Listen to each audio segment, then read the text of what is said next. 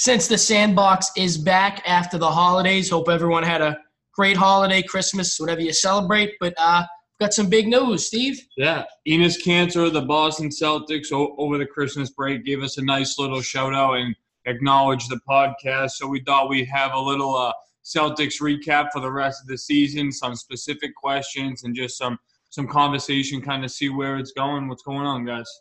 How we doing, guys? Merry Christmas. And let me just say the tree wasn't the only thing getting lit this year. So I hope everyone's recovering from their holidays and getting ready for the new year. So, but we saw both the Celtics and the Bucks play on Christmas. The Bucks kind of disappointed us a little bit because we thought as the one seed in the East that they definitely would have gave the Sixers a better game. I mean, they were down, 30 points at one point?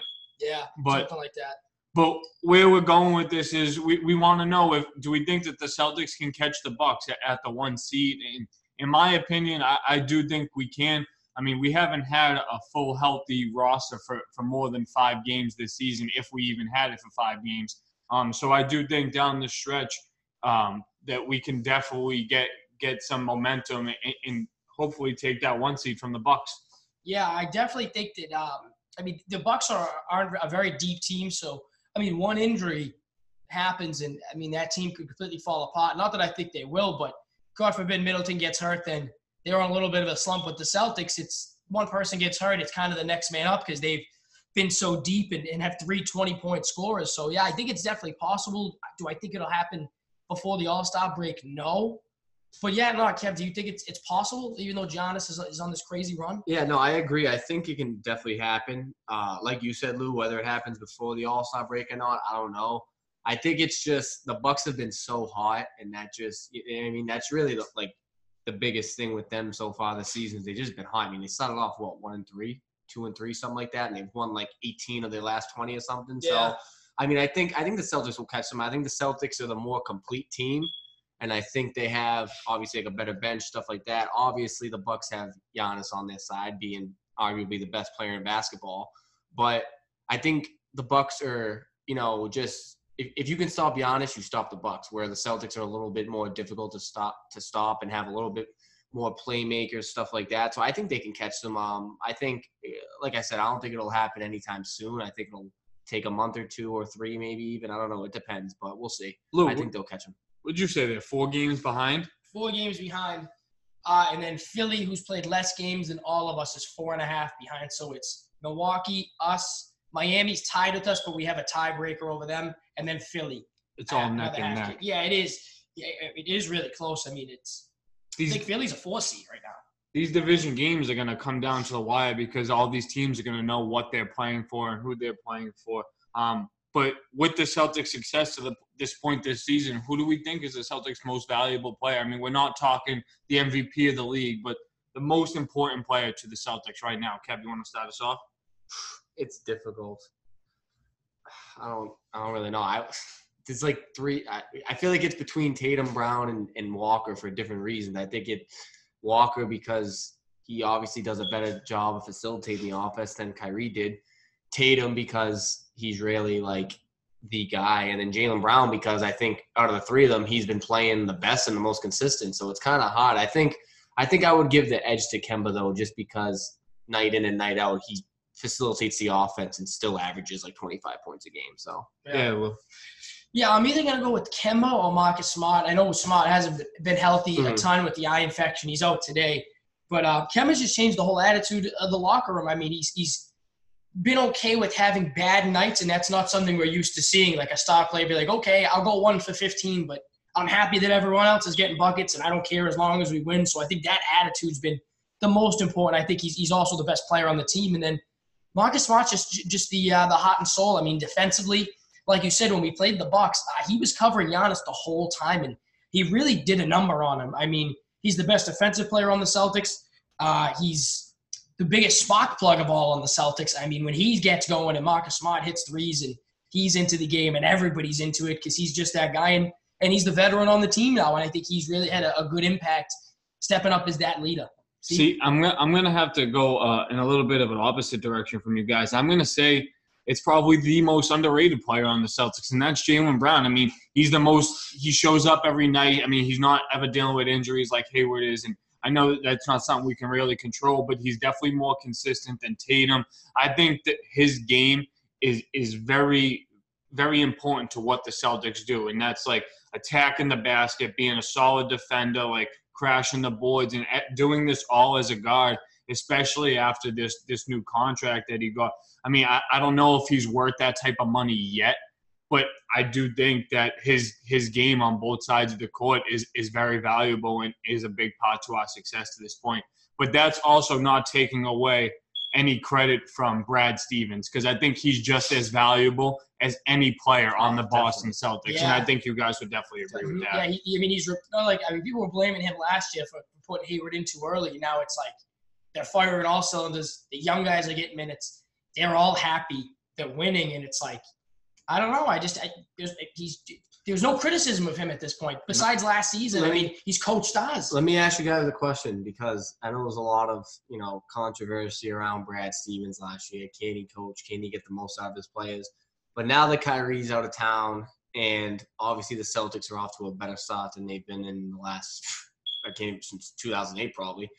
Do you guys think it was a little bit on Brad, or you think Kyrie was really the biggest factor on the disappointment season they had last year? Lou, let me hop in first. Or do you think it's a little bit of both? I just want to hear what you guys have to say.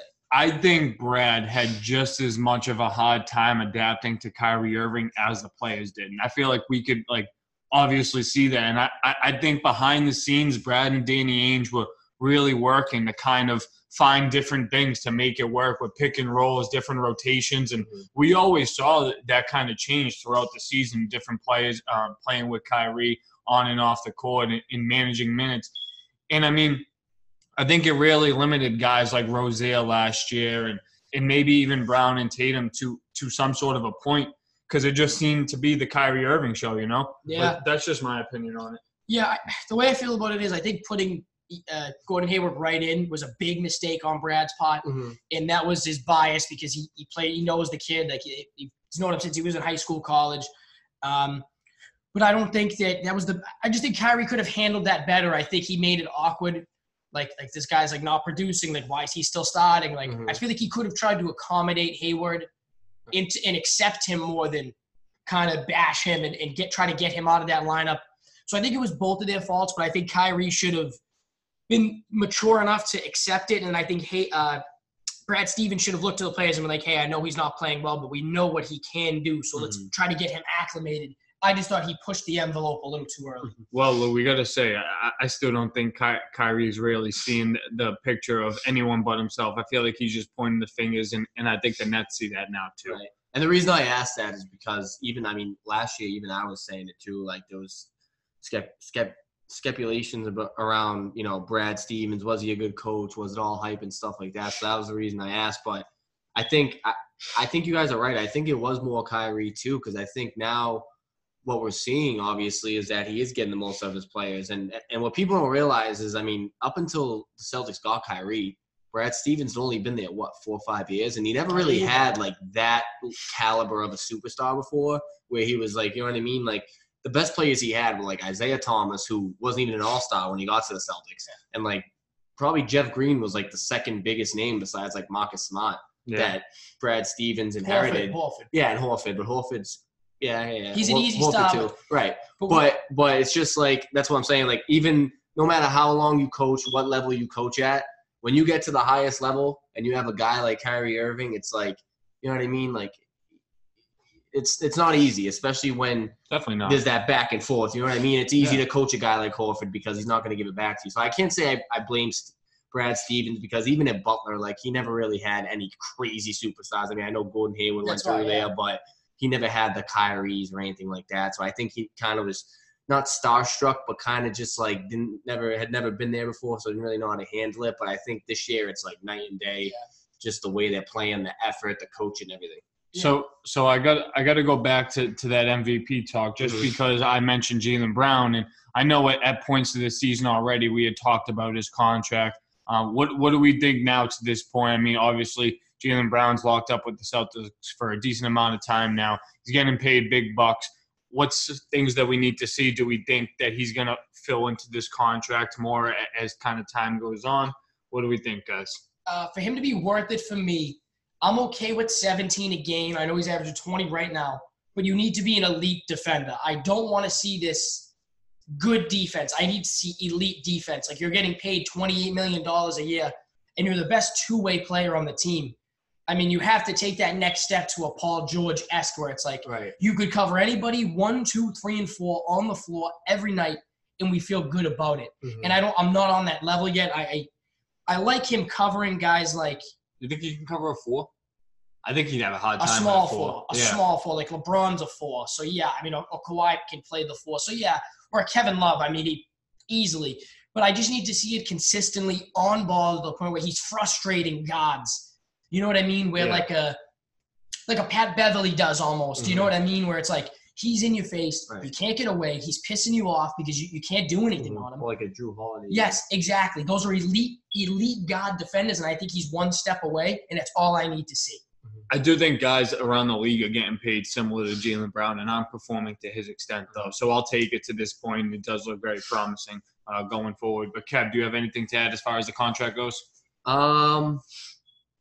I'll say a little bit. I mean, my whole thing with Jaylen Brown's contract wasn't even the amount. It was just the timing and everything else that was a part of it. It was just like I felt like the Celtics kind of hit the panic button a little bit, not landing Anthony Davis or really any big free agents or landing any big trades in the offseason. So I think they kind of panicked and signed him. But, I mean, obviously he's been showing us he can play. If he can keep this up, like Lou said, and then add a little bit more to his defense, I have no problem with the signing. You know what I mean? But my whole thing going into it was just like we have this guy. He's on the fence of is he going to be good or isn't he going to be good?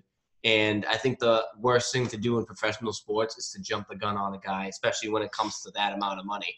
Yeah. But like I said, if he keeps performing like he's performing, then I'm all for it. You know what I mean? Give my guy $28 million a year. Like, for sure. Who cares? You know what I'm saying? No, for sure. And a big thing with the Celtics this year is we have a lot of rookies. I mean, we've had so many draft picks over the past 3-4 years or so, and we still have a couple coming.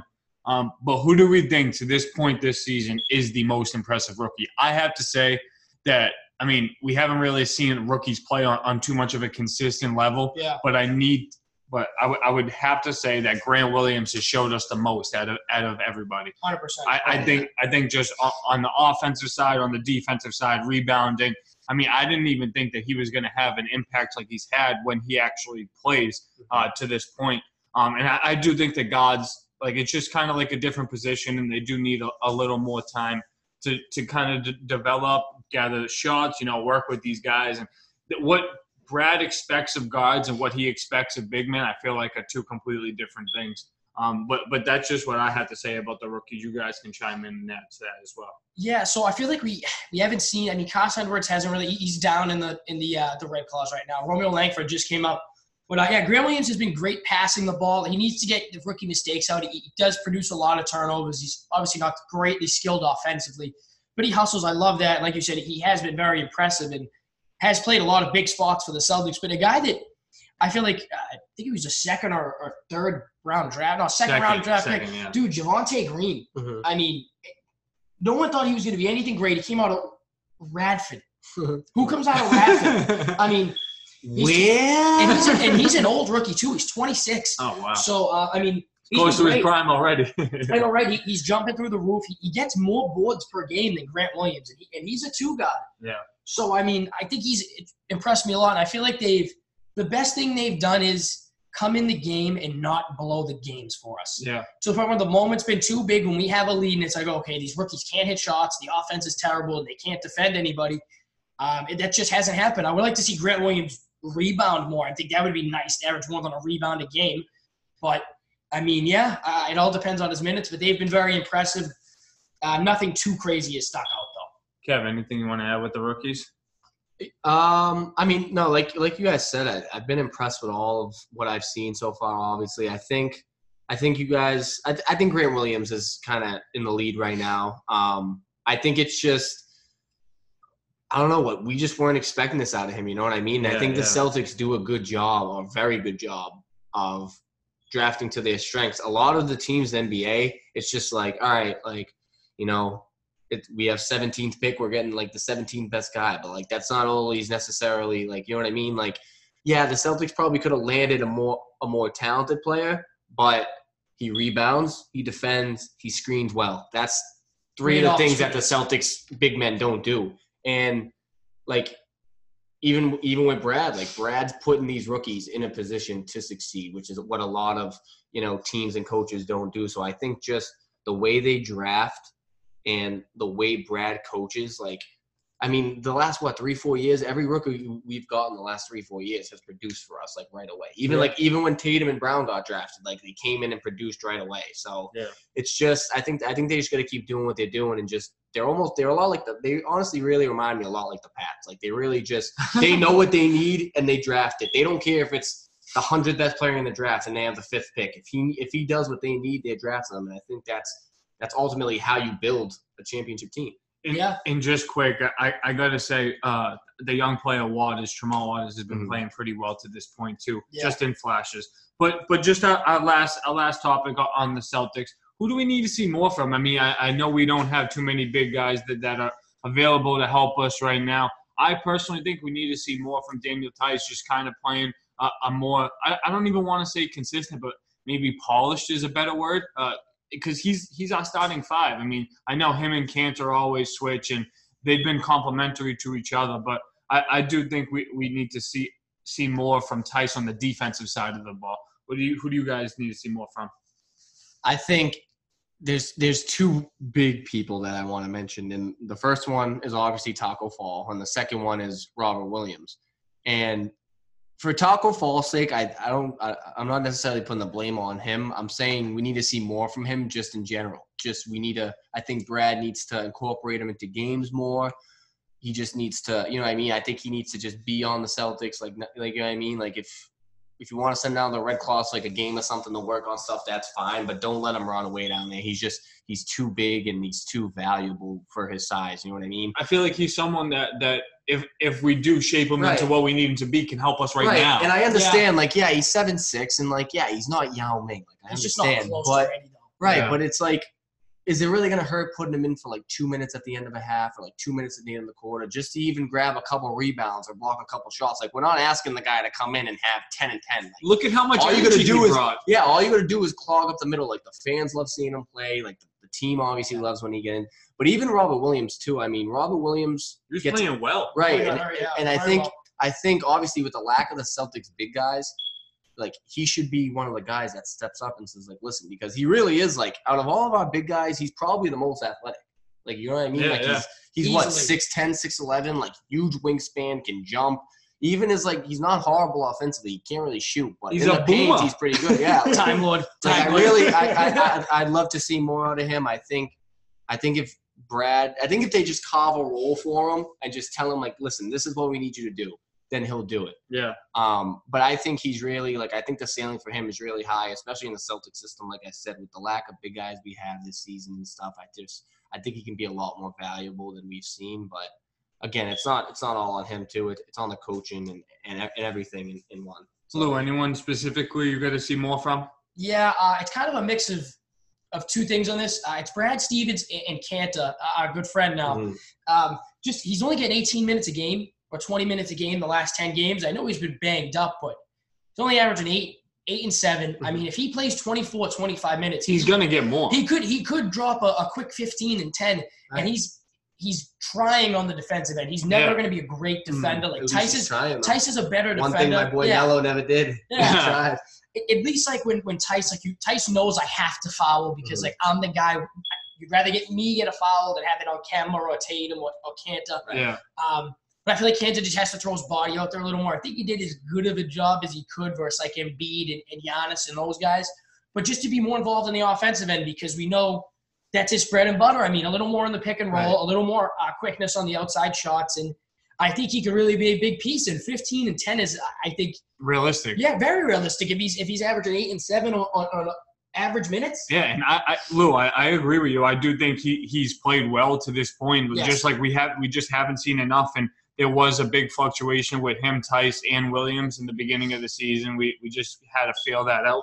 But I do feel like at this point in the season, especially with Williams banged up, that Kanter is going to play a little bit more. And Brad, I mean, it's kind of hard to scheme things like offensively with him other than like the pick and roll. But I do feel like the guys on the team are really playing well around him as well. And another question I want to ask you guys, with the exception of Enes Kanter, because he's been a starting center for multiple teams for multiple years. Yeah. With the exception of Enes Kanter, what Celtics big guy, I guess, would you feel most, I guess, comfortable with in the game, or who do you think is the most reliable big guy besides Enes Kanter? Not that Enes Kanter is Hakeem Olajuwon either, but it's just he's like a veteron. So yeah. Just our young bigs, Tice, Williams, Grant Williams, all those guys. Tice, 100%. Who do you guys trust the most? Tice? Keep going. No, I would probably say Robert Williams if like he wasn't hurt, and I think he was getting time like in the game to actually show us what he was like available to do, why he was drafted and things of that sort. And I think it adds another element because we don't really have like a boomer around the rim like getting offensive boards, and I feel like he was really good at that as well. So definitely Robert Williams, but if not Robert Williams, I would definitely say like if Grant Williams was granted more minutes. I mean, obviously that depends on the game because I don't think Brad's going to toss him out there when we're playing maybe against like a top like West team, you know what I mean? Yeah, absolutely. So I think it all just depends on opponent and time and stuff like that. But big things coming from the Celtics, man. Yeah, absolutely. I really like Tice though, just because it feels like he knows where he needs to be. He can hit the open three if they give it to him. He shoots 30% from three, which is good for a center. You know, very good for a center. And I just feel like he's reliable. Yeah. He's very reliable. He's not afraid to throw his body out there. He'll defend the biggest guy on the court, and he just shows up every game. That's just the way it is. I mean, and I really like the way he plays, and I can't wait to see him get more minutes. And then I would like not more minutes, but I would like to see him get more quality minutes and then use Robert Williams and Kanter in complementary roles with him. Yeah. Well, the Celtics have a good stretch coming up. They have the Cavs, Raptors, Hornets, Hawks, Bulls, Wizards, and Spurs all before they play the 76ers. So those are definitely some games where they can catch stride a little bit and maybe get closer to the Bucks at the 1 seed.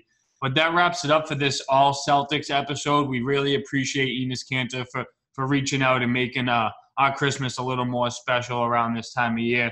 And our audio quality is usually better, but we couldn't get to the studio today. So you guys will definitely hear us back at the studio next week at the school vacation is over.